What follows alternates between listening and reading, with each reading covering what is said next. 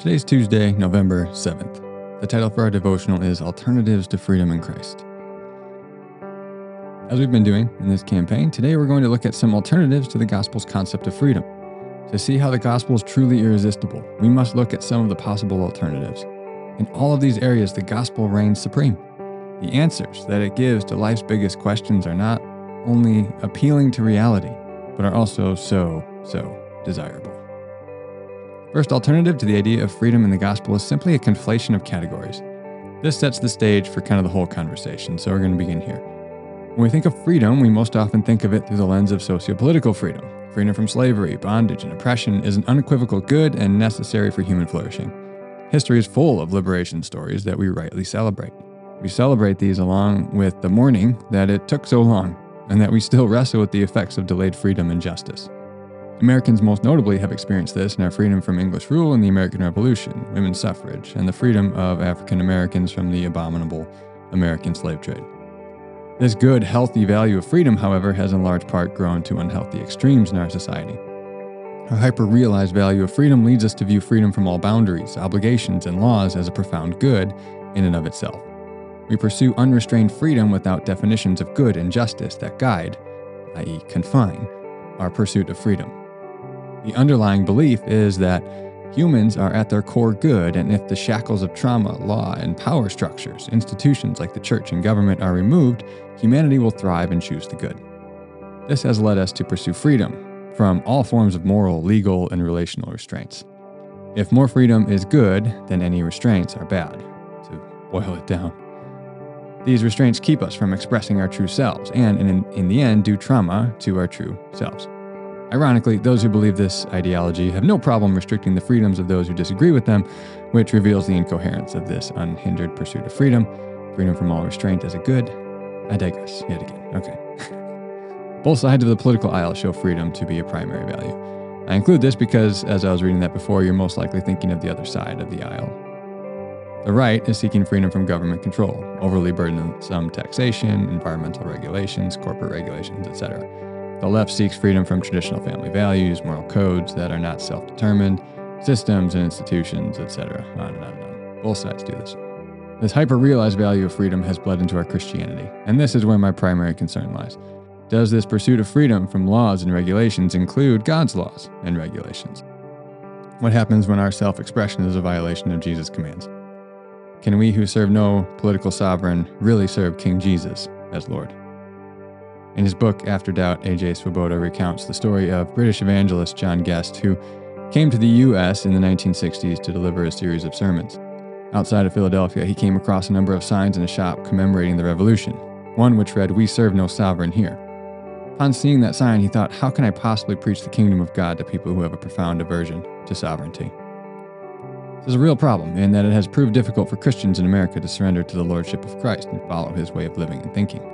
In the biblical framework, there is no concept of freedom as freedom from all restraints. That simply doesn't exist. The biblical authors knew that to be true. Instead of taking our cues from Jesus in Scripture, we have adopted our culture's view of socio-political freedom and have applied that to our spiritual life with disastrous consequences. The rest of the week, we will see how we tend to misread biblical passages about freedom and how we truly become free when we live under the lordship of Jesus. Those seem like counterintuitive, conflicting ideas, but in Christ and the gospel, they are true. So that's the first alternative, is simply a conflation of socio-political freedom and allowing that to bleed into our concept of spiritual freedom. And we read that into the texts about freedom in Christ. So we'll see about that through the rest of the week. Second alternative to freedom in the gospel is simply bondage to slavery and sin. Anyone who is not in Christ is still in slavery to their sin. This is the biblical concept of it. This one is a tricky concept because at first glance it may appear as if non-Christians can live as freely as they choose, that is, free from moral boundaries and obligations. However, in the biblical framework, this is simply more bondage to sin. And if we think deeply enough, we see this to be true. Take sexual sin, for example.